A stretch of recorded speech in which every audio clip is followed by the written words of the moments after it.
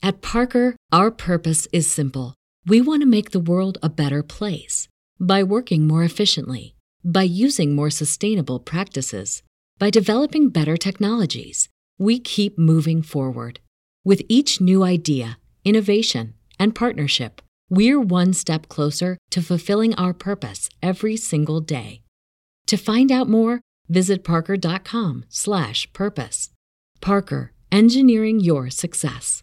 What's the easiest choice you can make? Window instead of middle seat? Picking a vendor who sends a great gift basket? Outsourcing business tasks you hate? What about selling with Shopify? Whether you're selling a little or a lot, Shopify helps you do your thing, however you cha-ching. Shopify is the global commerce platform that helps you sell at every stage of your business. From the launch your online shop stage to the first real-life store stage, all the way to the did we just hit a million orders stage. Shopify's there to help you grow. Whether you're selling scented soap or offering outdoor outfits, Shopify helps you sell. Wherever and whatever you're selling, Shopify's got you covered. Sign up for a $1 per month trial period at shopify.com/try. Go to shopify.com/try now to grow your business, no matter what stage you're in. Shopify.com/try. TheChairShot.com. Always use your head.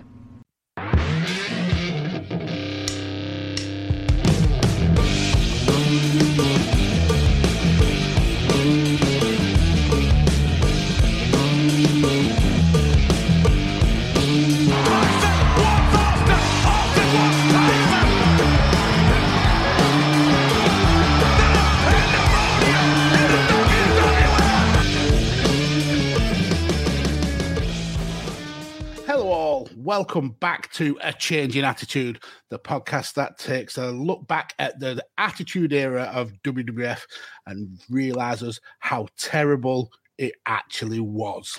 I am Mags, and I'm joined on today's show by the wonderful, the original, often imitated, never duplicated, Ori, the only draw. Ori, how are you? I am good. How are you, my friend? Yes, I'm doing good. Had a nice, understated Christmas. Plenty of food, plenty of good times, and spent with the family. Yourself? The same. Lots of, well, not as much food as we normally do. It was nice and quiet and understated. We're sadly in the middle of the Omarion surge here in Louisiana. That's what I'm calling it. The Omarion surge. Nobody can say it right, which I think is the funniest thing. What's the Omarion surge? Instead of Omicron? Omegatron? Yeah. We are hit bad with that in the UK. Yeah. I've just read today that the top 25 areas of the UK hit the worst of it are all in Daddy's neck of the woods, all down there in that dirty London. Yikes. Yikes. Yeah, it's not, we've got over 500 people hospitalized here currently as of, I believe, yesterday. Almost, I think a little over 18,000 tests and at least 14 to 1,500 new cases. Oof. 2 of them being family members of mine, and one of them's my stepdad, and who's currently going through cancer treatments. And so that's frightening. Mm-hmm. And we were trying to take, as many precautions as we could. We're not 100% sure, nobody over here, we could be asymptomatic, but none of us have shown any type of symptoms. But we took as many precautions as we could. And so we're being very, very careful. My mother-in-law has already had it once. We're all vaxxed up and whatnot.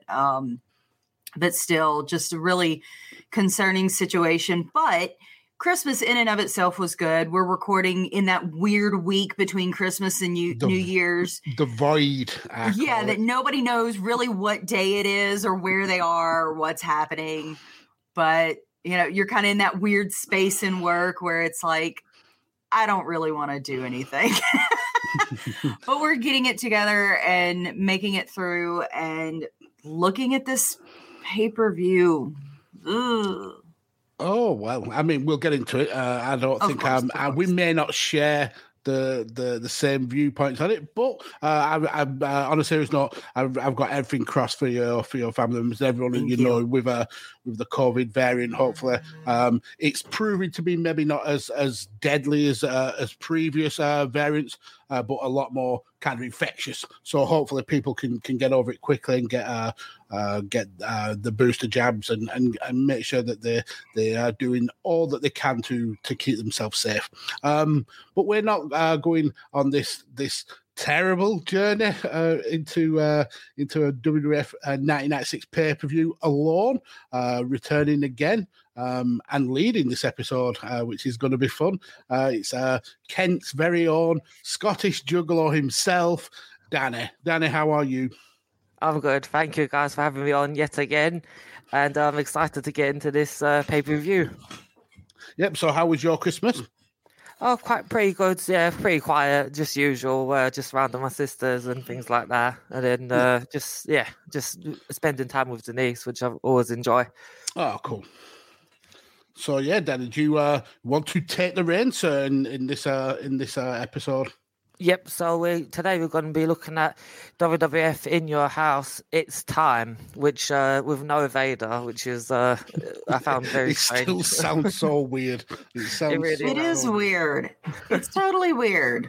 It's just one of those things, I guess. But where was Vader at this time? Did anyone he was still with the company, and he certainly wasn't injured. The aim of this show was for him to be defending his title, but obviously at SummerSlam a few months ago, Shawn Michaels done a Shawn Michaels and politicked his way to not dropping the title. Yep. And supposedly Vader was injured from the match, I believe, at Survivor Series from Yokozuna. Mm-hmm. That's the angle that they're playing anyway. That's the kayfabe run. But yeah, essentially this was meant to be Vader's kind of come out as champion, but Shawn Michaels put the kibosh onto that. But some quick facts about it. This was held at the West Palm Beach Auditorium in Florida on December the 15th, 1996, so in the run-up to Christmas. And the attendance was actually a capacity of 5,708. And if you're looking for it on the Peacock, I'm sure Ori has the numbers. I do. And I will tell you, this one's a little bit more difficult to find. What you'll need to do when you get to the WWE section is go down to pay-per-view specials. They're not going to list them all in that little rolling left to right scroll. If you press to the left, that will allow you to view all. You can scroll down and go directly to In Your House. And then from there, it'll be season 2, episode 7. I had a little trouble finding it, and that's why I'm giving you all of this direction, because if you just try and go to that general left to right scroll on the initial WWE page, you're not going to find it there. You'll have to press left, and then that view all button will come up, and it'll give it to you more in a 4-row grid pattern. And so then you can scroll down from there and find In Your House. And like I said, season 2, episode 7. Yeah, very, very convoluted on that Peacock app. I think we're very lucky to still have the actual WWE network here in the UK, although there is talk that Peacock are going to launch in the UK very, very soon, and they're probably then you can suffer along with me. but after that, Danny, take it away, sir. Yep. So to open up, we had a really good opening package, which highlighted the main event and Mankind versus the Undertaker versus the Executioner. What did you think about this opener? I thought it was very 1990. Yeah, it shows that WWE even back then was still good at these kind of like promotional packages. It focused on Shawn Michaels, which was a little bit interesting. Supposed to say was not really involved in the match, and we also kind of see that later on in the show where this isn't a lot to do with Shawn Michaels, but yeah, he's still massively involved to the point where he winds Bret Hart up. But yeah, it was a very well done WWF package for me. And then at the end of the package, of course, we're told that Shawn Michaels will be out at ringside for commentary for that main event match. I mean, like you said, even back in these early days of the Attitude Era where things were really kicking off, or maybe we should say re-kicking off for the WWE, coming back around, because I feel like there's cycles, WWE has these cycles where they're very much popular and then they kind of fall out of popularity and it goes back and forth. And a lot of that I think has to do with how they're booking their talent, how they're playing out these storylines. But even back in these early days of the Attitude Era, they really did have a good concept on how to build these packages to make them seem interesting and make you want to look into it. Matter of fact, I feel like their packages are better than their overall storytelling in some cases. And this is definitely one of those. Yeah, fully agreed. So from there, we go to the first match of the night, which is Leif Cassidy versus Flash Funk. And this was a really good opener.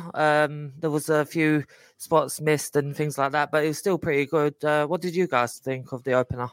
I thought it was really good. It's very much the technical wrestler versus the high impact, high flyer trope of wrestling match that we've seen time and time again. Like you said, there were some missed spots, but I'll be honest with you. Something about those missed spots, like for example, when Flash Funk goes to try and jump on that top rope and misses with one leg, I don't think there's sometimes when you have those missed spots that it's just, oh, that's really bad. Somebody could have gotten hurt. But I feel like for some reason in this case, in this specific match, when that happened, it didn't detract from the match. It made it more realistic. Kind of like when you go to a boxing match and a boxer goes to make a big swing and they miss or they don't hit exactly the right target that they mean to hit. The competitor turns and they end up with a shot to the shoulder instead of into right directly into the jaw. So it wasn't so bad that it was like, oh God, he completely missed. It's like, okay, he's human. It kind of normalized it a little bit. I'm one of those people that my wrestling doesn't have to be 100% perfectly pulled off all of the time. Yeah. And I feel like that both Leif Cassidy and Flash Funk in this match, they didn't make a big deal of it. They didn't overcorrect it. You know what I'm saying? Yeah. Because I feel like when you draw that much attention to it, whether it's on commentary or whether it's actually in the ring, it can make it feel a lot worse than it really is. They recovered from it really well and kept going. And anytime that, because I want to say that wasn't the only thing that there was some missed opportunities or things that didn't get pulled off quite right in that match, but they played it off very, very well. They used it to their advantage, and it made it feel, because we all know this is scripted, this is choreographed.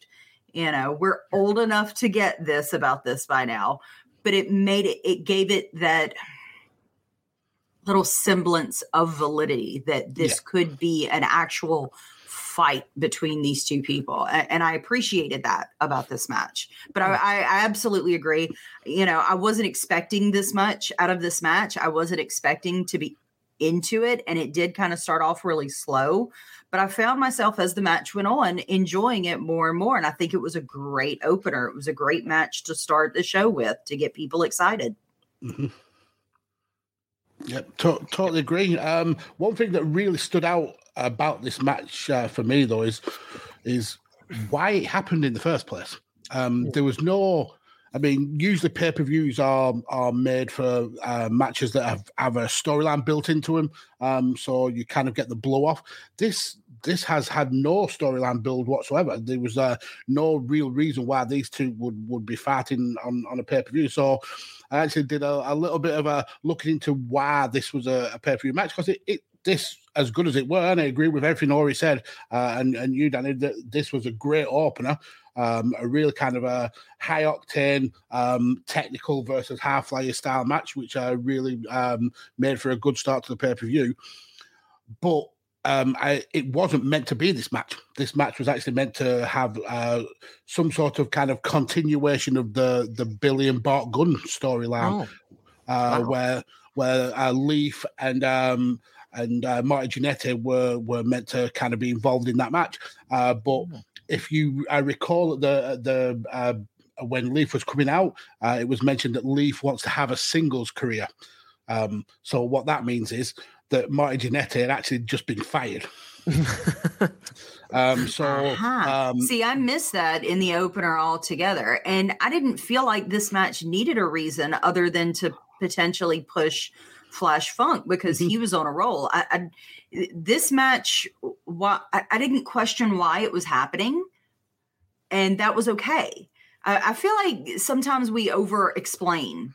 Not us as fans, but within the, we always have to have a reason for a match. No, I don't think we do. And that's, Leaf wants to have a singles career. That's fine, but I don't think it added to or detracted from the match in any way. No, I mean, for the match, it made absolutely no difference. It was a solid opener. It's just got an interesting backstory. Marty had been fired because he and Leaf had actually complained about a recent match that they'd been in. So we know that the Guns are splitting up, that Billy's turning heel. In a recent match, what was meant to happen was that Billy walked out on Bart, but Bart would beat the Rockers by himself. Marty and Leaf Cassidy both had an issue with it, went to the booker, who was actually Jake Roberts at the time, and asked why Bart would win against a two. And it was said from Jake that this was so the Guns didn't look like shit. So Al Snow, Leaf Cassidy, asked Jake, he said, well, what will that make us look like? Jake didn't reply. So after a little bit of a kind of a standoff, they actually agreed to lose to Bart, which obviously we saw happen a few weeks ago. But neither of them was happy about it.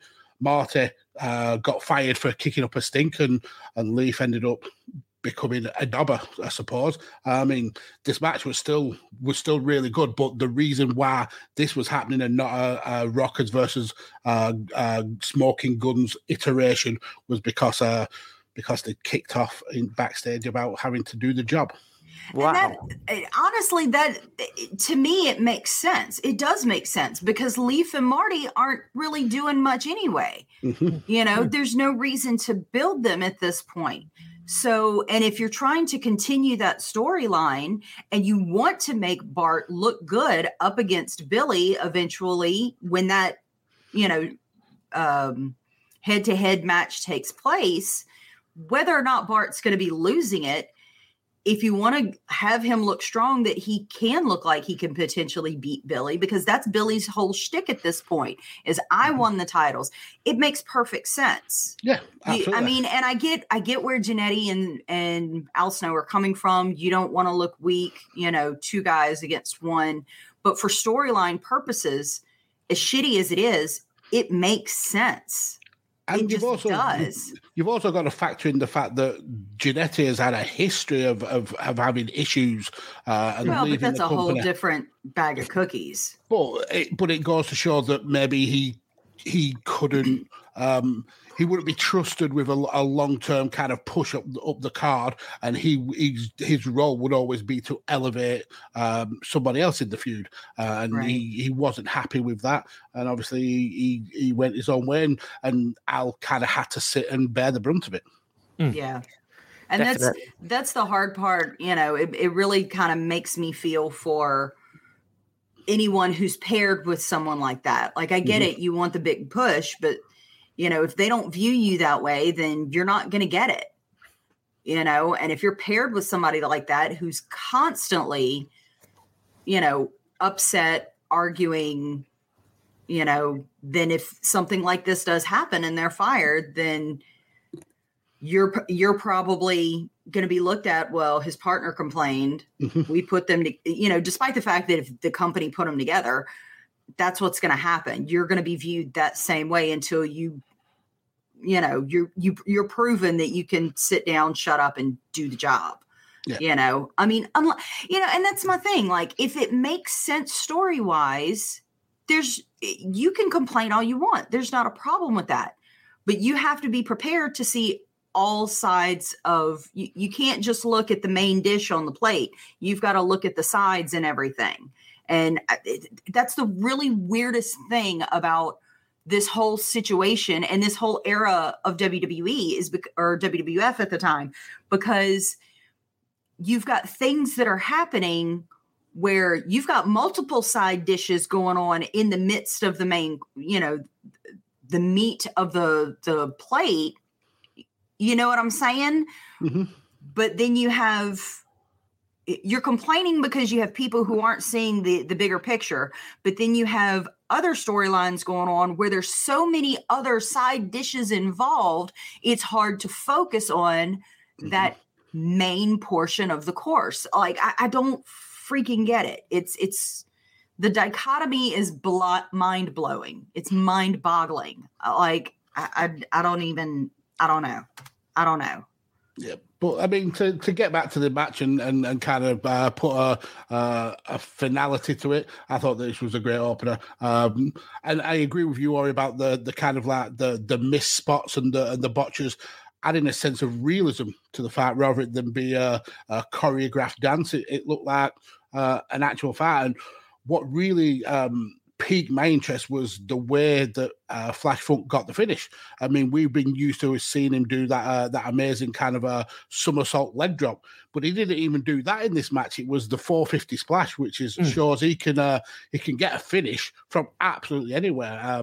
I think he was superb in this match. I think Leif Cassidy kind of transitioning away from that half-flying rockers gimmick to more of a technical wrestling. I mean, we see him doing belly-to-bellies and face busters and stuff like that. I think this is a better position for both guys. Definitely, especially considering where they are on the card. Mm-hmm. One thing I did notice about this match as well was that there was a small Flash chant as well, but other than that, the crowd kind of just was meh about it. Wilson, you sent the game-winning email at the buzzer, avoiding a 4:55 meeting on everyone's calendar. How did you do it? I got a huge assist from Grammarly, an AI writing partner that helped me make my point. And it works everywhere I write. Summarizing a doc only took one click. When everyone uses Grammarly, everything just makes sense. Go to Grammarly.com/podcast to download it for free. That's Grammarly.com/podcast. Easier said, done. What's the easiest choice you can make? Window instead of middle seat? Picking a vendor who sends a great gift basket? Outsourcing business tasks you hate? What about selling with Shopify? Whether you're selling a little or a lot, Shopify helps you do your thing, however you cha-ching. Shopify is the global commerce platform that helps you sell at every stage of your business. From the launch your online shop stage to the first real-life store stage, all the way to the did we just hit 1 million orders stage. Shopify's there to help you grow. Whether you're selling scented soap or offering outdoor outfits, Shopify helps you sell. Wherever and whatever you're selling, Shopify's got you covered. Sign up for a $1 per month trial period at shopify.com/try. Go to shopify.com/try now to grow your business, no matter what stage you're in. Shopify.com/try. Promotional consideration paid for by the following. Hey folks, PC Tony here. Thanks to our new partnership with Angry Lemonade, you can save 10% on physical products and digital commissions using the promo code ChairShot. Head to angrylemonade.net to check out their amazing catalog of products and services. Use the promo code ChairShot to save 10%. That's angrylemonade.net. But from there, we go for the tag team title match, which is Fake Razor and Fake Diesel versus Owen Hart and Bulldog. This match just, I mean, if you talk about crowd reaction, to me, this was dead. But what did you guys think? Yeah, I totally agree. I think what kind of confused me was Diesel and Razor, inverted commas, haven't had the best of runs since their introduction into the company. So I don't get how they have made their way to the number one contender spot. but it's also a heel versus heel dynamic as well, because Owen Hart is definitely a heel. I mean, Bulldog is still on the heel side, but we're seeing kind of almost like a face turn with him and the Austin's stuff. But this just, it felt a little bit confused. Like there were so many elements in it that it's almost like they threw as much shit at the wall to see what would stick. I mean, there's a point where we see two AAA wrestlers, I think it's Cybernetico and Pirov, come to get involved. And then obviously Austin, I mean, this won't be the first time, the last time we see him, and he gets involved. I mean, the inside of the stuff that happened in the ring wasn't that bad, and it's probably the best we've seen of Diesel and Razor in this kind of new iteration. Obviously, Owen can always have a great match with anybody, and Bulldog is certainly no slouch when it comes to his ring work. But yeah, it just felt confused to me, like they were trying to sow more seeds of storylines that needed to be. I think if they'd have kind of simplified it a little bit, we may have got a much better match. But saying that, I don't think it was a bad match, surprisingly, considering two of the players in there at this time in the careers not good. Definitely. Just before we go to Ori, I just want to say, did you catch Jim Ross's line about WCW in this match? Go on. Jim Ross says, and I quote, "They're not, regarding fake Razor and fake Diesel, they're not bald or 45 or have artificial body parts," which is referencing Roddy Piper's artificial hip. But yeah, I knew, I was waiting for that WCW dig. But what did you think, Corey? I thought once we actually got to the meat of the match and stopped having all these seeds that we're planting and sowing and trying to expand upon, once all that was out of the way, it was good. It was a decent match. You know, I thought Razor and Diesel looked fairly decent. Owen and Davey Boy always look great, just about. There's very few exceptions to that.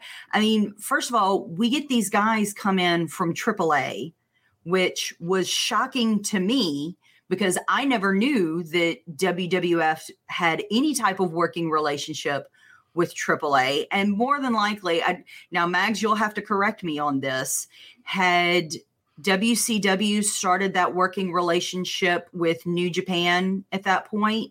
Not quite yet. It was certainly in the works, but this wasn't a new thing for WWF at this time. When it gets to usually around Royal Rumble time, you'll see a smattering of foreign talent come in. Usually they use Carlos Colon's group over CWC, but you usually see some CMLL guys come in, but it's only like over the last between 95 and 96 where AAA have been involved in Rumble. It's usually made to bulk out that Royal Rumble 30-man match. And that makes sense. I mean, but it just blows my mind that they had these type of relationships when they're so hesitant to do it now. On the flip side of that, they now have large rosters with both Raw and SmackDown, and now they have NXT that they can pull from, or they have for the last, 8 years, give or take. So it's not super surprising. But at the same token, it's like, you've had these working relationships before without having to buy out an entire company to build your roster. Why is that not possible now? And it is, but Vince doesn't want to do it. He feels like he should be the be all end all. And there's lots of people, I'm sure, in his company that feel that same way. You know, they want to be the number one spot for sports entertainment. And I get that, but that's part of what made the territory so good, was having other people from other territories come in and compete against your wrestlers. And I think that's why, you know, Ring of Honor and New Japan have done so well in the last couple years. Why AEW is doing so well with having their working relationships with AAA and I believe they also had one with CMLL for a hot minute, and now trying to further those or reestablish and reaffirm those relationships with New Japan and other companies, because it just puts more eyes on both products. You know, you get those crossover fans, people who are diehard Ring of Honor fans are going to watch New Japan. You know, diehard New Japan fans are going to watch AEW and vice versa. So it makes more sense. You know, you don't have to buy out and take over an entire company to make this work. It can be beneficial for everybody, but Vince doesn't want that. He only wants it to be beneficial for him. I'm sorry, that's my soapbox, and it pisses me off. But yeah, we got the CMLL guys, and we got, you know, information that they would be, AAA guys. What did I say? CMLL, they're mortal enemies. You knew who I meant. We got the AAA guys out there and found out that they were going to be a part of the Royal Rumble. And then later on, we get Stone Cold Steve Austin coming out and attacks British Bulldog. And they just go at it until they have to be ripped apart. And the thing that got me about that, like, I get it. There's already something going on there because of past actions. But Owen Hart just stands in the corner and says, focus on the match. Focus on the match. Really? Mm-hmm. Like, I mean, I know there's some type of, I guess, understanding between Hart and Austin, but still, like, I would be over there. Come on, man. Focus on the match. Something other than just standing in the ring corner at the ring post, waiting to get tagged in. I don't know. I have a big problem with all of it. I feel like they could have left the AAA guys to do what they did. Maybe tease Stone Cold around the ring, do not have them match up at all, and then still do what they did at the end. Davey Boy and Owen Hart retain, and then Austin comes back out, chop blocks the knee, and takes him out. I think that would have worked a lot better, continued that little seed of storyline without disrupting from the whole match. Mm-hmm. But outside, like, once we got past the whole Austin and Davey Boy situation and got into the meat of the, maybe I'm hungry. I keep talking about food. I think I should have eaten before this podcast. There's lots of food references today. But I think if they would have done that and left the chop block at the end when they were celebrating in, it would have gone over a lot better, because once we got past all that, I really felt like this was a good match. It was a decent match. It was worth watching. Yeah, you're certainly right, and the Austin and Owen stuff, it can be a little bit confusing if you aren't fully aware, or if you've like been missing Raws. But essentially, their relationship is they are enemies who have a common enemy, so they're coming together. That common enemy being Bret Hart. Bulldog is he's kind of siding with Bret almost in terms of kind of saving him from Austin because enough's enough. I think he said that in a confrontation with Austin earlier. But the weird kind of almost issue between the tag champs is that Owen is never coming to save Bulldog. He's letting Austin hit him with chairs. He's letting Austin beat him down. And he's only getting involved once that beatdown is over. So it's showing there's chinks in the armor of these tag team champions. But you're right, and to continue the food puns. I think they're milking this storyline, and it's getting a little bit cheesy now. Good Lord. What did you think about that pin that Davey Boy Smith? I've never seen that before in my life. He kind of, did you see the way he pinned Fake Razor? It was an attempt at a roll up, I think. But a bad attempt. Yeah. But straight from there, we go backstage where we see the Nation of Domination on a very 1996 laptops here. Jesus Christ, this was horrid. Nobody in that group of the Nation of Domination looked like they had any clue what was going on. The two Eminem wannabes were just smiling, laughing, and throwing up hand signals. Farouk was nodding a lot. Yeah, it was ridiculous. But I've got a fun question for both of you.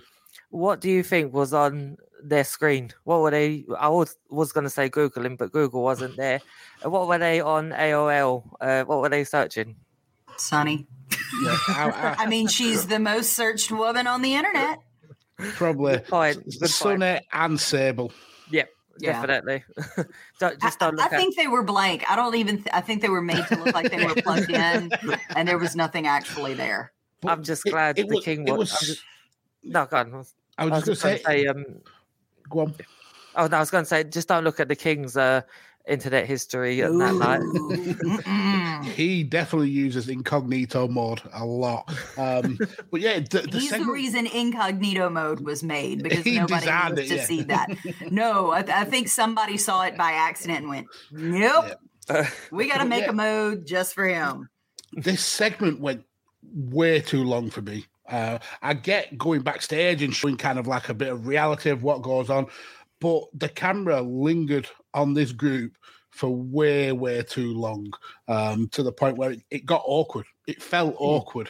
And then we obviously then go on to Vince in the ring. And I understand it was because Vince had to leave the commentary booth and get set up in the ring. So you're filling for time. But modern day... Well, not only that, you've got to get... Because Clarence Mason is part of the Nation of Domination as well, but he was already at ringside with Davey Boy and Owen because he's part of that as well. So it's a combination of probably both of those things, trying to get Clarence Mason backstage, get him with the Nation of Domination, then also get Nation of Domination in place into where they need to be, get those mics set up, get Vince off of commentary and into the ring. It's a lot of moving parts. And I think, this day and age, the way that things are, this match with that segment would not have been right behind each other. No. And what would have made it easier is if months and months ago, Clarence Mason didn't force Jim Cornette on his deathbed to sign those contracts over. Cornette probably in his head thought he was on his deathbed, let's be honest. But regarding this in-ring interview, all I can say is thank Christ for WWE Network subtitles, because I couldn't understand a thing Ahmed Johnson was saying. But I will say the subtitles, the closed captioning was a little problematic at some point. Oh yeah. I'm kind of with you. Yeah. How bad did wrestling affect his life though? He's lost his home, he lost his car, he lost his cat, girlfriend, he lost his girlfriend, he's lost his marbles, he's lost his faculties. I don't know if he had those before, but he's still got that big gold chain around his neck, so he can't be doing too bad. Yeah, exactly. But he has no life. His life is over. His life was over when he started wrestling because he does it for the fans. I will say, as cheesy and kind of goofy as that was, in a way, it was still kind of endearing and sweet. I don't know why, but I think it really helped to put the fans behind him, because in this whole interaction, the thing that gets the biggest reaction is him starting that chant at the end. Which felt cringy, though. It did, but at the same time... You're going down. You're going down. Did you hear how quick the audience picked up on it, though? So I think that was a good thing, because it showed that the fans still were behind Ahmed Johnson. They still, despite some of his retaliation against Farouk that could potentially make him look like a heel, it firmly solidified Farouk in that heel position, and it firmly solidified that the fans were behind Ahmed Johnson. They did still want to see this match, and that he was still the face. And so while it's all kind of cringy to a point, it worked. It did what it needed to do, and it affirmed some things for the WWF at that time about that potential matchup. Because I think if that whole segment would have gone over much, much worse, we never would have seen this. Yeah. We wouldn't get that matchup. We wouldn't have a continuation of that storyline. Mm-hmm. Definitely. And so from there we go to Mark Miro versus Hunter Hearst Helmsley. And to me, this was the match of the night, but I'm really interested in hearing your guys' thoughts, especially regarding that video package as well, which was really well done. What did you guys think of this match? It was well done, but it was done out of order, because if I remember correctly, so they show the whole thing where Hunter enlists Mr. Perfect, Curt Hennig, and then he dismisses his servant. And I was like, wait a minute, didn't that happen before Hennig turned on Mero? It did, but yeah, okay, good. I wasn't my memory's not the greatest, but in real life, Curt had left the company by now, so they had to kind of massage the facts to fit. They had to get some. They had to take some creative license. But that revisionist history that WWF is so good with. Yeah, but one thing this video package did show is the bit that happened before we actually started this whole journey through the Attitude Era, and that's the part where Hunter actually brings Sable into the company, and it's Marc Mero who does the saving. That happened, I think, just before King of the Ring. So we kind of missed that little bit of addition to the storyline. I mean, we know about it, obviously. But yeah, again, another really well done video package for me, even though they did kind of massage the truth to make it fit. Oh, no, you don't say. But overall, the package was good. This is where I had problems with the closed captioning, because they kept calling him Marc Merrill instead of Marc Mero, like Merrill. How did I pick? Because I always watch with closed captions. No. How did they not pick up on that? I mean, obviously somebody goes back to caption the shows afterwards. How did they not pick up on the captioning? I have no idea. I think they retired after that. This is my thought process, okay? And I'm just coming up with this off the top of my head. The regular closed captioner was out sick that day, so they brought in someone who had no knowledge of the company, had no idea what was going on, because there were a lot of things that were said, especially towards the beginning of the championship match or the end of the Undertaker match. The Armageddon match, that were not closed captioned at all. There was a lot of skips in there. Granted, there's as there is normally with a WWE show, there's a lot of talking over quickly, back and forth type, conversation. And so it's kind of hard to get all that out very quickly and type that out. But it's like, really? But yeah, it said Merrill repeatedly. At no point did I ever see the closed captions actually say Mero, Mero. Yeah. And so my thought headcanon, as you were, is that the regular closed captioner for WWE was out sick that day. But also, there was a really good line from Jim Ross again when just at the start of this match, when Hunter and Mark went up against each other face to face. Jim Ross blurted out the line, "They're nose to nose," which gives Helmsley the advantage. Obviously, taking a piss out of his large nose there. But I thought that's not the one that I thought you were going to come out with. I thought you were going to talk about how he was asking Vince if they were neighbors in Greenwich. Oh yes, well, maybe they are now. Maybe not at this point, but they're going to be soon. His best to know all that I noticed. I mean, just it is a big schnoz. I've seen it in person. He has a very prominent profile. We'll put it that way. With his pomposity.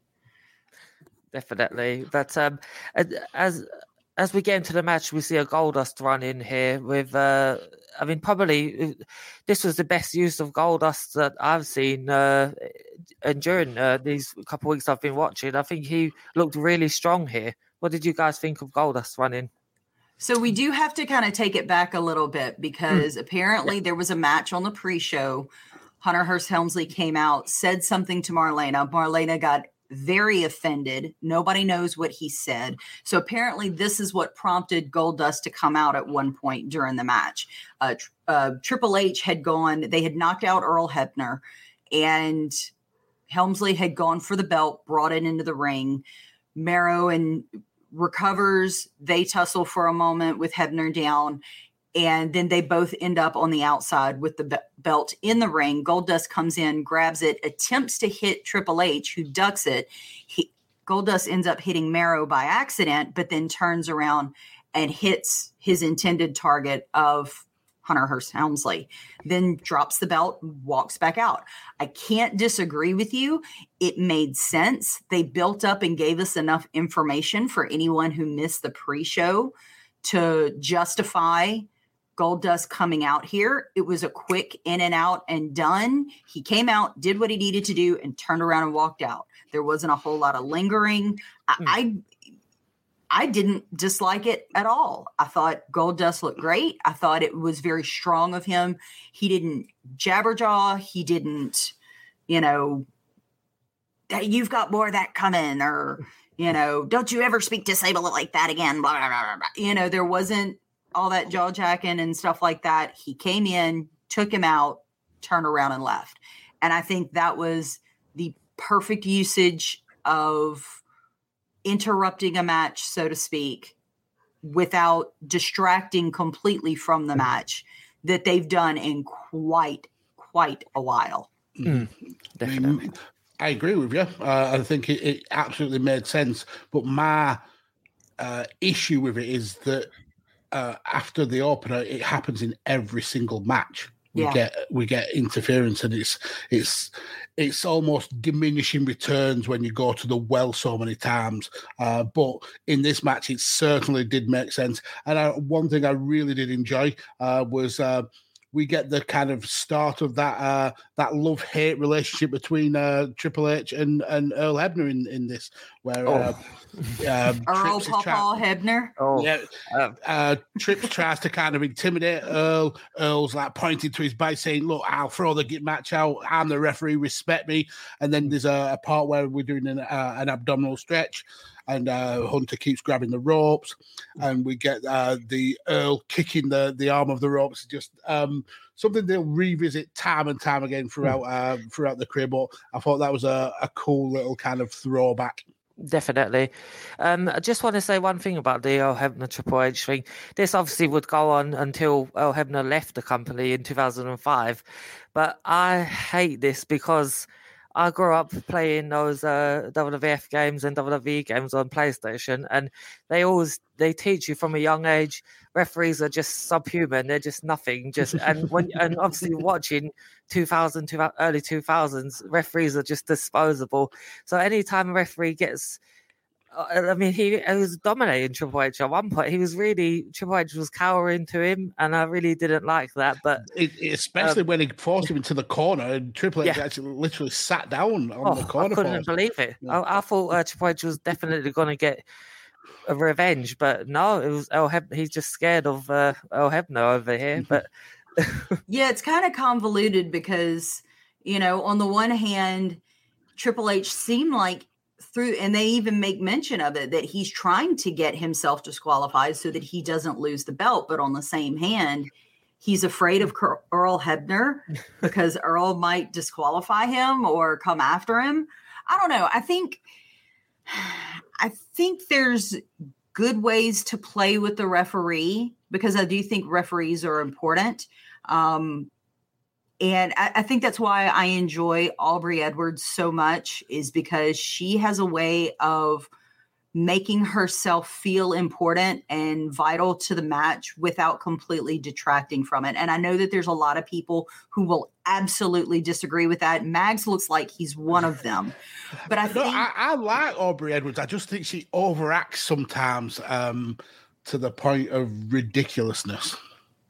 But part of me kind of enjoys that, because watching her reactions, for me, it shows that she's just as much of a fan of what's happening as we are, and I get that some of it is overacting, but I understand why she does it.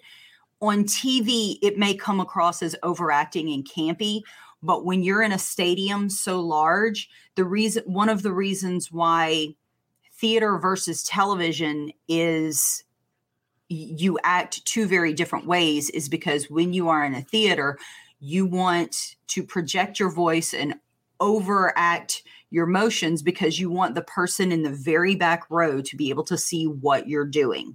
Versus on television, you have a camera sometimes right up on you. So you can make those tiny, minuscule actions, whether it's with your face or with your eyebrows or with the flick of a wrist, that a camera will pick up that a theater would not. And so I get why she's doing it. She's doing it for the benefit of the live crowd, but I get why people who typically watch via television think it's too much.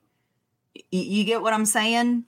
But I guess as someone who did a lot of theater growing up, I can see that. And I also did extra work. I had an agent. I was planning on becoming an actress at one point. So I get the dichotomy and I understand where she's coming from and why she's doing what she's doing. Don't make me get the monocle out. Why would you need the monocle? Oh, I was an actor. No, it's not like that. I was an actor. No, I'm just saying I have this human experience that I understand and can share. Yeah. God, it's not me bragging. If I was bragging, I'd be like, well, you know, a little bit back in the day, I won an award for my acting. Which I did actually, but that's neither here nor there. But totally not bragging. No, you know what? I will brag because I did damn good in that show, and I was very proud of it. I was very proud, and that was the first year I was ever with that company. No, I'm not going to reel it in. You can make the fishing motions all you want. I am very proud of what I did.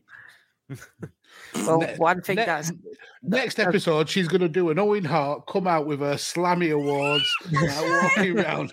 I am not a nugget. I should. Where's my damn award? Is it in the closet? I'm going to go pull it out of the closet just so you can see it. 8, 7, 6, 5, 4, 3, 2, 1. This is your boy Kenny Killer telling you to make sure you check out thechairshot.com, bringing you breaking news, interviews, podcasts galore, everything pro wrestling. Make sure you check it out, thechairshot.com. One thing that won't win an award was the finish of this match, which was, I mean, I'm never a fan of cheap finishes on pay-per-views. What did you think of this finish? Yeah, I mean, Ori really explained it really well with the Gold Dust coming out. I never get the point of a wrestler when he's going for a title, not throwing his opponent back into the ring. It made no sense. So obviously that means that Mark wins the match, but doesn't come away with the title. But what that kind of leads to is a frustrated Marc Mero, and the hint maybe of a heel turn, because when Sable and Earl go to raise his arms, he's like, no, I'm not happy about this. And then to kind of show his frustration, he hits the Wild Thing, which he wasn't able to hit earlier in the match. So it makes sense if we are going down the path of Marc Mero becoming a heel. But yeah, I don't like schmozzy finishes like this. Definitely. And from there we go to a very good, in my opinion anyway, a good Sid Vicious interview with Michael Hayes, aka Doc Entrance. It was good but too quiet. Yes, the audio was shit for this. And I don't know if I should blame it on the audio producer, whomever was working the audio. I don't know if I should blame it on the mics at the time. You know, I don't know if I should blame it on Michael Hayes, who didn't get the microphone close enough to his face. Like that's another one of those TV versus theater type things where, like, I get what he's doing. You won an award.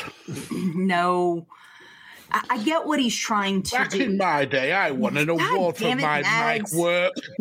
Screw you, Mags. Where's Tanner? Bring Tanner back. We're going to kick you off and just bring Tanner back. Good God. No, I get what he's trying to do with the inflection of his voice, but because the mic, the actual portion that picks up his voice is down at his chest, it's not able to pick up that soft inflection that he's intending. It would have made more sense for, and I know hindsight's 20/20, but for Sid to grab the mic from Hayes, even if it's still in Hayes' hand, grab his whole freaking hand, bring it up closer to his mouth so that we can catch that softer, menacing inflection that he was trying to do.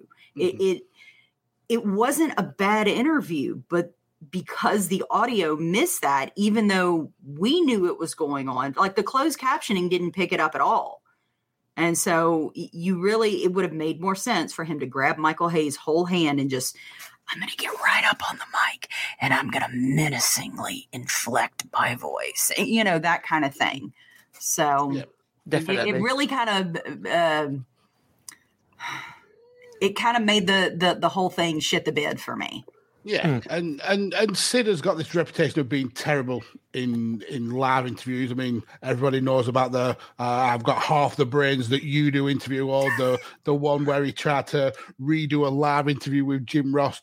But one thing he's really, really good at is that loud shouting intensity, and then takes it all the way down to almost a whisper, but be more intense than he was when he shouted. It's such a great kind of a character work. And when he stiffens his upper lip so it's almost dead straight, and he's saying, I'm the ruler and master of the world, he can sell that he is an absolute killer. And it's not even that his lip is straight. Like, his lips don't move. His teeth don't move. It's almost like a ventriloquist act. And that's why I think that the closed captioning didn't pick it up, because it's straight up. His mouth ain't hardly moving. Those teeth ain't moving. They are clenched tight. But it's amazing. It's really amazing. And it's really a shame that the audio didn't pick it up the way that it was intended, because it was phenomenal. It really, really was. Those, I don't want to say dichotomy again. Somebody needs to get me a thesaurus. I need more words. But that influx. I do words good. Right? But that I can't even think of the word that I'm looking for. But the word's dichotomy. It is. It really is. But I know there's another word that I can use. But that vast difference in influx of tone. It's amazing character work, and it works for him very, very well when he gets it right. And if the audio would have picked it up, it would have been phenomenal. Absolutely phenomenal. Definitely. It could have been his best interview ever. But something that we've all been dreading, to be honest with you, is next is The Undertaker versus The Executioner in a Armageddon Rules match. I think this is the only Armageddon Rules match that ever appeared. I wonder why. So essentially, for people who haven't watched this show yet or who haven't heard of an Armageddon Rules match, it's a last man standing match, but with a pin before it, essentially. Or submission. Yeah, or a submission. Basically, there's no disqualifications, there's no countouts, but the opponent has to be pinned or submitted. And then once that happens, they have to the count of 10 to get up. So yeah, it's very much a last man standing type match with a pin. I think the premise of the match is really good, and it's surprising that they didn't bring it back with, the Armageddon pay-per-view. But the way they pulled it all off went over like a turd in a punch bowl. Like it was horrific. I don't even know how else to explain it. And I think some of that not only has to do with some of the things that went down in the match, but I also think that it had to do with the way some of the things were shot in the match for those of us at home. The camera work was terrible. Oh, they're going somewhere where we can't go with cameras, but all of a sudden there's a camera out on the outside, and you can see Taker throwing execute. So outside, let me set this up for you. We get a couple of shots of the outside of this arena, right? And it looks like, what it reminds me of? Y'all may not get this, but our American viewers may. If you go to Disney World and they have the Carousel of Progress, which is essentially a stage show with animatronics, and you sit down and the stage itself never moves. You do. You rotate around through different eras from the past, how technology has shaped the past into the present, and how it can shape us into the future. It's literally one of my favorite rides at Disney World. I don't know why, but I love the idea of this ride. But the outside is shaped like a dome that is sat down into a basin. And so they Taker essentially takes Executioner, they go up the ramps and they go outside. And then outside of this weird inverted triangle is almost like a levee. It slants down and there's like a pond or some type of water feature. I think it was a fountain, yeah. Yeah, there's a fountain on one side, and then it almost looks like there's a bay behind them, or it goes out into the Gulf, maybe something like that. So Undertaker takes him outside. They're looking at the doors, going outside. There's fans running outside to see what's going on. And then all of a sudden, the camera that they have shooting outside to give you an outside view of the arena pans over, and Taker is throwing Executioner down this concrete ramp to the water feature and throws him in. Meanwhile, in the ring, Mankind has come out at some point, and then they send security out and they start macing him. And from nowhere comes a straitjacket that they tie him into. It got ridiculous. Absolutely. It was absolutely ridiculous. It was the nuttiest thing. Like, I don't even, like, I get it. It's Mankind. He's done some crazy stuff in Japan. He can, quote unquote, take the mace, technically, if that's what they were actually spraying. I'm assuming that they've made it sound like they sprayed him at least twice. I bloody well hope it wasn't real mace. Look, Mick, this is going to sting a little bit. Right, but at the same time, can you not see Mick Foley going, just spray the mace? It'll be fine. I mean, I had my ear ripped off. It'll be fine. I've lost my teeth. It's going to be fine. The mace is nothing. I've been in a barbed wire rope match where the ring explodes. Like this is nothing. It puts mace on a cereal. Especially in comparison to the things that we go on and see Mick Foley do.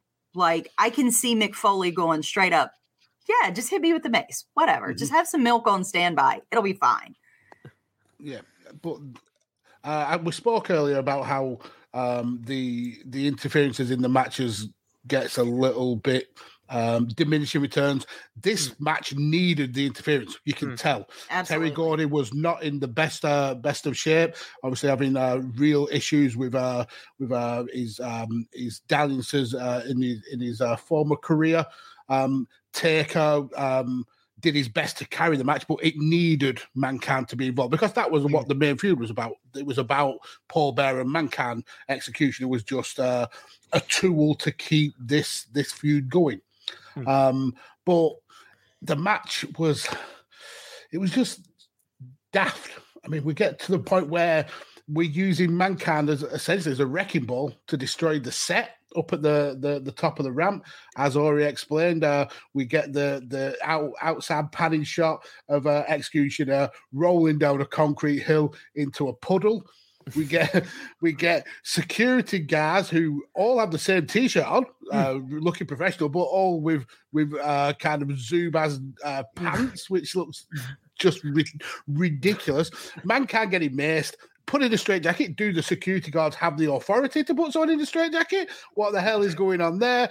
And eventually we get Undertaker coming back to hit the tombstone and get the win. So in terms of actual wrestling, there was nothing. There was nothing in this match at all. Probably a minute and a half of wrestling. It was all just filler to kind of stretch it out, to keep the storyline with Mankind and Undertaker going, and to essentially just throw poor Terry Gordy into a freezing cold puddle of water. Ridiculous, but fun. I enjoyed watching it because of that ridiculousness. I can't say the same. I really wanted to, and to me, it was bad ridiculous. It wasn't funny ridiculousness. Like, for example, the exploding barbed wire match between Moxley and Omega. that was ridiculousness that I could laugh at, especially towards the end. And I know a lot of people had issues with that end, but I could laugh at it. I could see through it, but this was not it. Not for me. I get why you would find that hilarious because you're a very strange and unhinged individual. But wow. Sorry, I haven't won a Tony Award for my performance on Broadway. Well, neither have I. Yet. No, that'll never happen. Just Tony nominated. No, never will happen. But I can understand why you would see it that way because it was ridiculous to the point of absurdity. But I wasn't to the point of enjoying it for its ridiculousness. I was just like, it's too much of one thing and not enough of something else. Mm-hmm. And I think, the discussions that we've had about, the Undertaker Mankind storyline being a payoff in reverse, it really, this very much lent to that thought process where the bigger matches happened in the beginning and now they're paring down. And because I don't have the future knowledge of knowing where this goes, if it's cooling it down to a point to where it can be built back up, then yes, I'm here for it. I'm all for it. I don't see that at this point. I kind of hope for it because otherwise none of this makes sense. It's ugh. I don't like it. Oh, and I set off my Alexa by accident. She's telling you the results of the next pay-per-view. That's okay, I guess. This storyline doesn't go anywhere, Ori. And it's absolute shit. Why are you watching this? Because I have to. I think there was a good point made when I was reading some bits about this as well. It seemed that they tried to copy Roddy Piper Goldust Hollywood Backstreet Brawl earlier in the year at WrestleMania, but failed miserably here. I mean, very miserable. But something that didn't fail, well, maybe it did, was this Bret Hart interview. And it was very telling because halfway during the interview, Shawn Michaels' music plays. And I think Bret Hart is really pissed off, but I couldn't tell if he was working or shooting there. But it felt real.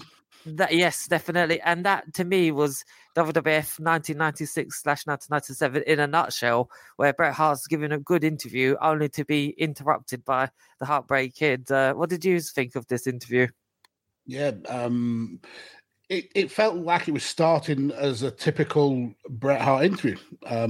He tends to say a lot of the same things, run through his catchphrases, but when that Shawn Michaels music hit, he went off. He was fuming, absolutely fuming. So I think there was a little bit of shooting this because clearly we're getting to the point where these two really have backstage heat. They really have like a personal rivalry. So yeah, I think it was very, very, very much a real thing. And I think this is the era where Russo's getting a little bit more kind of leeway with his booking. So he kind of lacks that reality-based stuff where you're getting instant reaction. So it wouldn't surprise me at all if he has set that up because they could have easily brought out Shawn Michaels in between the matches, but no, to have him come out during that interview, it pissed Bret off royally. So here's my thing, okay? And this is just me spitballing here. What if it wasn't Shawn saying hit the music specifically to piss Bret off? What if it was Stone Cold? Because it makes sense in the fact that Stone Cold has this beef with Bret Hart, and part of Stone Cold's bitching has been, you're coming out here interrupting my interviews. You're asking me about so-and-so, Bret Hart, when it's my interview time. You're going to their house, but you got to fly me all the way to Connecticut to do an interview, but you can interview them at home. furthering, because we got to remember, while Stone Cold is not technically on this card at all, he's still a major player in this whole Shawn Michaels, Bret Hart situation.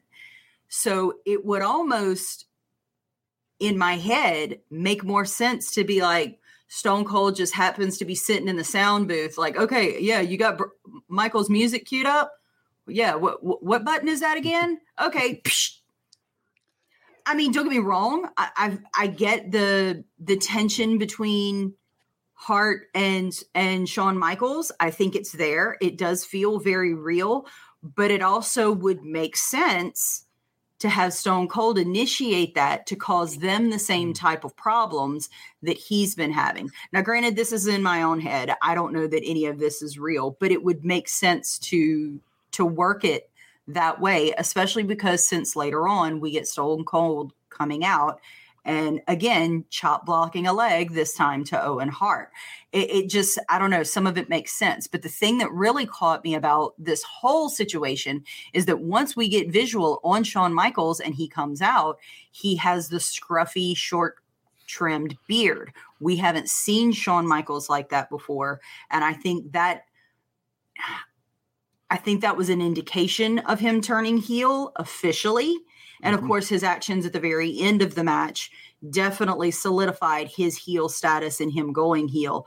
So, but I think that's one of those visual cues that WWE does, that 9 times out of 10, your babyface is going to be clean shaven.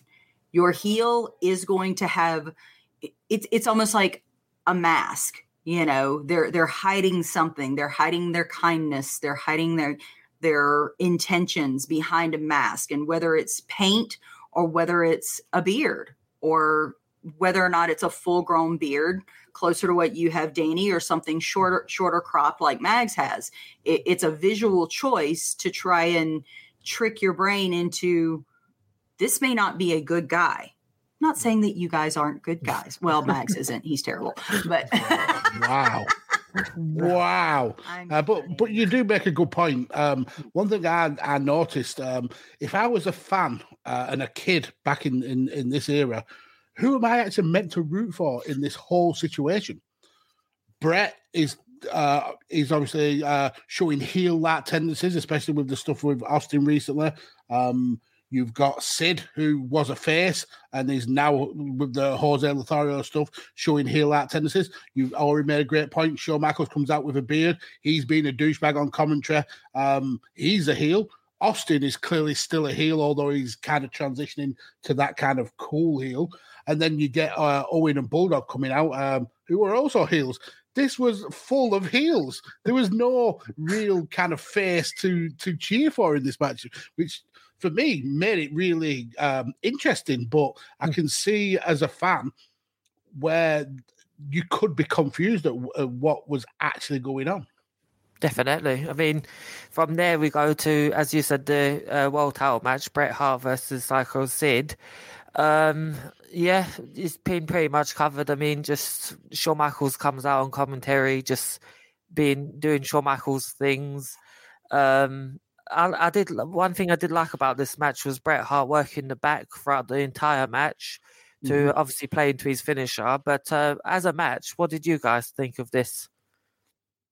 Yeah, I mean, I agree. I think one thing that Bret Hart does really well is focus on body parts. And we see it all the way through his career that he's so good at singling out a certain body part and really telling a story in a match, even with a wrestler who may be a little bit more rudimentary in terms of technical skill like Sid is.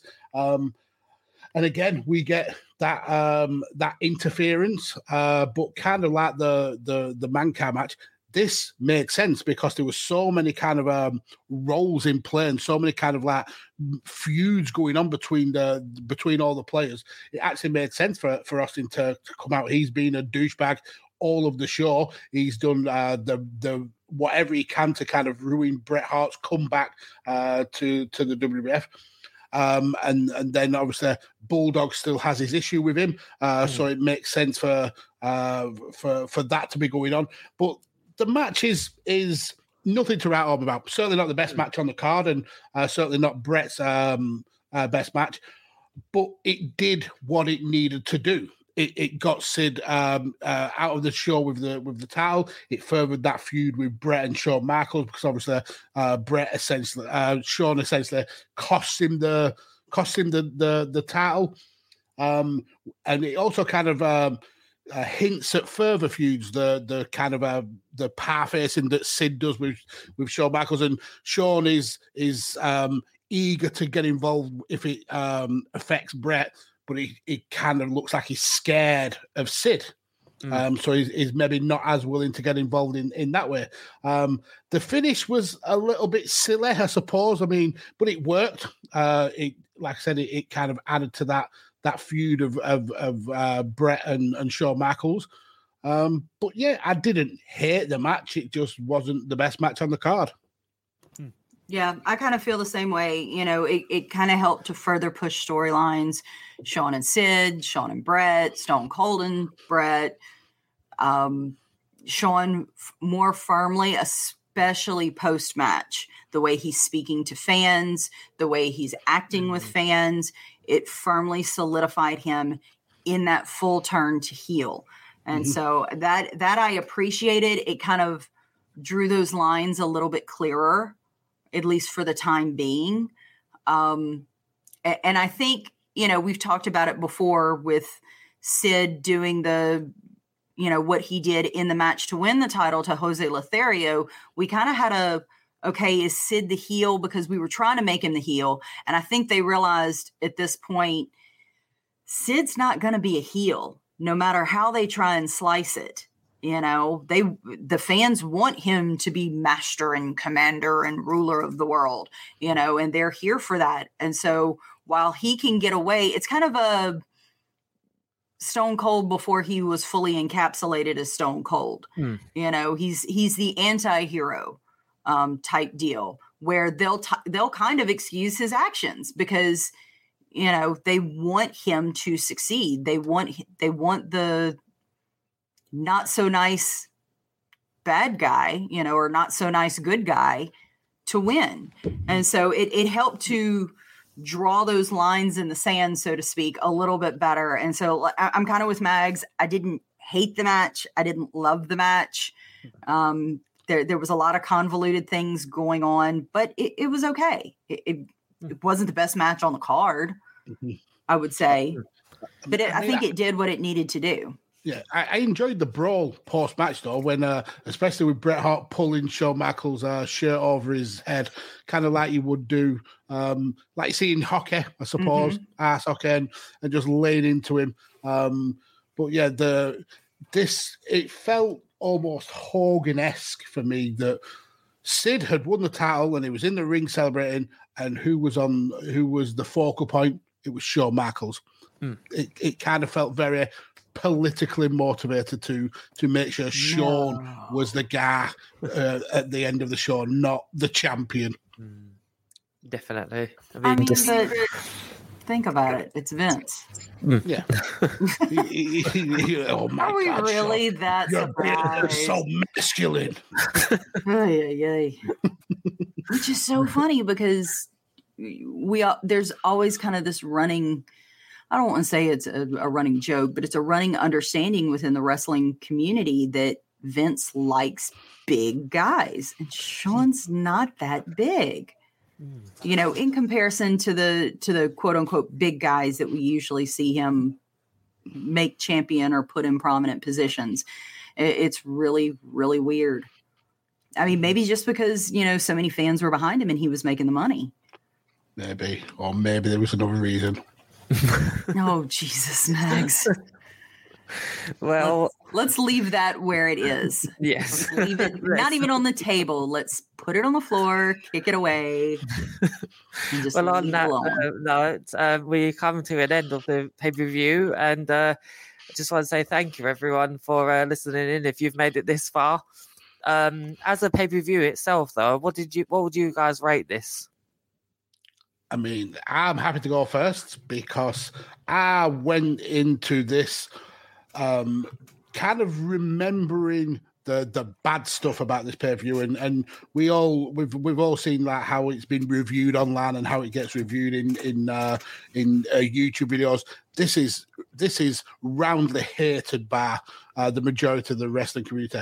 But actually sitting and watching it, this was an enjoyable 2 hours of wrestling for me. The interferences were ridiculous. Yes, the Armageddon match was dumb, but I had fun. I enjoyed watching this card. We had some really good wrestling in a couple of matches. We got some continuations of storylines. Yeah, it ticked a lot of boxes. It's not going to be a classic, and I'm not kind of clamoring to watch it again in the near future, but I don't regret watching it. No, I can say the same. Like, I don't regret watching it, but I can't say that I'd ever go back and watch it again. That's kind of where I am. It's not one of those that I could go back and rewatch it 100 times. I couldn't even rewatch. I don't even know. The only way I could probably rewatch it is if in a year from now, somebody asked me to come on a podcast and talk about this pay-per-view. And then even then I've got it all written down in a notebook. So I could probably just go through my notebook real quick and, so in other words, you will never watch this again. Probably not. Probably not. Maybe 5 years from now, I could potentially. No, I'll give it 3 years. I could potentially, if I absolutely had to. Yeah, I could watch it again maybe in 3 years, and Daddy, even then, I'd probably still fast forward. Will I watch this again? Probably not. But I mean, there wasn't, as we said in the Survivor Series review, we was thinking what things really stand out, and to me, there was really nothing that stood out apart from that ridiculous looking security group with the Zubaz pants and the blue shirts that look like they look like rejected wrestlers. Like they kind of just look like dropouts. But pretty much. Other than that, no, I don't think I would go back and watch this. But I mean, it wasn't bad, but it's just not what I grew up on. So, but yeah. But on that note, thank you very much. I'm glad we get to torment you with this horrific wrestling. Definitely. One day I'll torment you in the 2005-2006 era. Jesus Christ. But yep, that's going to end it for us today. Thank you everyone for joining in. And yep, as we do the socials, so where can everyone find you, Mags? So you can follow me. I mean, I'm pointing because we're actually on a video, but it's going to be audio. But you can follow me on Twitter at PodfatherMax. I'm involved in so many different podcasts, just too many podcasts. I really need to cull my amount. But I cover wrestling, but you will? football. No.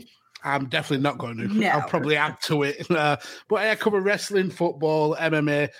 Wherever you hear a podcast, you can hear the dulcet tones of my voice. And where can we find you, Ori? You can find me on Twitch, Twitter, Instagram, and TikTok at Ori the Draw. Brilliant. And also, I will give a shout out to Tanner, who is going to be back really soon, isn't he, Max? No, I don't know who that is. Yeah, he is. Tanner finally getting to the end of completing his move across Texas. So yeah, hopefully he'll be back in the coming weeks. So yeah, we'll hear the Texas Gentleman again. And if you want to torment him and tell him to hurry his butt up, you can catch him at Radio Techers on Twitter or Texas Gentleman _. You can. Brilliant. And you can find me on Twitter only at Scottish Juggalo. I may not sound Scottish, but I am. And thank you very much. The more you have to tell it, the more I don't believe it. It's like the lady doth protest too much. Yeah. You're killing my gimmick there. But thank you everyone for tuning in, and we'll see you we'll hit next week. Don't forget to check out all of the shows here on Chairshot Radio Network, such as Lucha Weekly, Underground. Lucha Underground Weekly, or Lucha Weekly Underground. I'm trying to remember. It's Lucha Central. Lucha Central. God, I would like to formally apologize to Miranda Morales. The good thing is she doesn't have Twitter. She's the Twitter's heroine. So That's right. She can't blast you on the socials. No, but I do follow her on Instagram. So, I might get an angry DM. That's it. I do apologize to the queen of soft style. But you can catch Lucha Central, DWI, Bandwagon Nerds, The Greg DeMarco Show, so many other War. Pod is War. So many great shows. There's a new show every day. Check it out. And don't forget, you can also go to ProWrestlingTees.com/The Chair Shot and pick up your own Chair Shot shirt, including Chair Shot 360. But pay by PayPal. Don't put your details in.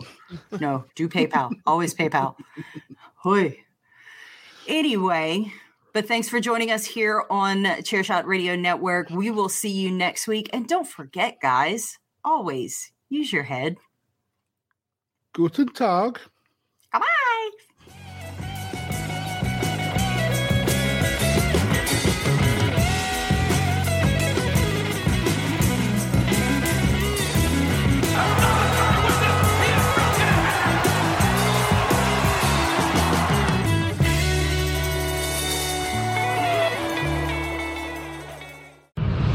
TheChairShot.com. Always use your head. At Parker, our purpose is simple. We want to make the world a better place by working more efficiently, by using more sustainable practices, by developing better technologies. We keep moving forward. With each new idea, innovation, and partnership, we're one step closer to fulfilling our purpose every single day. To find out more, visit parker.com/purpose. Parker, engineering your success. Say goodbye to your credit card rewards. Greedy corporate mega stores, led by Walmart and Target, are pushing for a law in Congress to take away your hard-earned cash back and travel points to line their pockets. The Durbin-Marshall credit card bill would enact harmful credit card routing mandates that would end credit card rewards as we know it. If you love your credit card rewards, tell your lawmakers, hands off my rewards. Tell them to oppose the Durbin-Marshall credit card bill.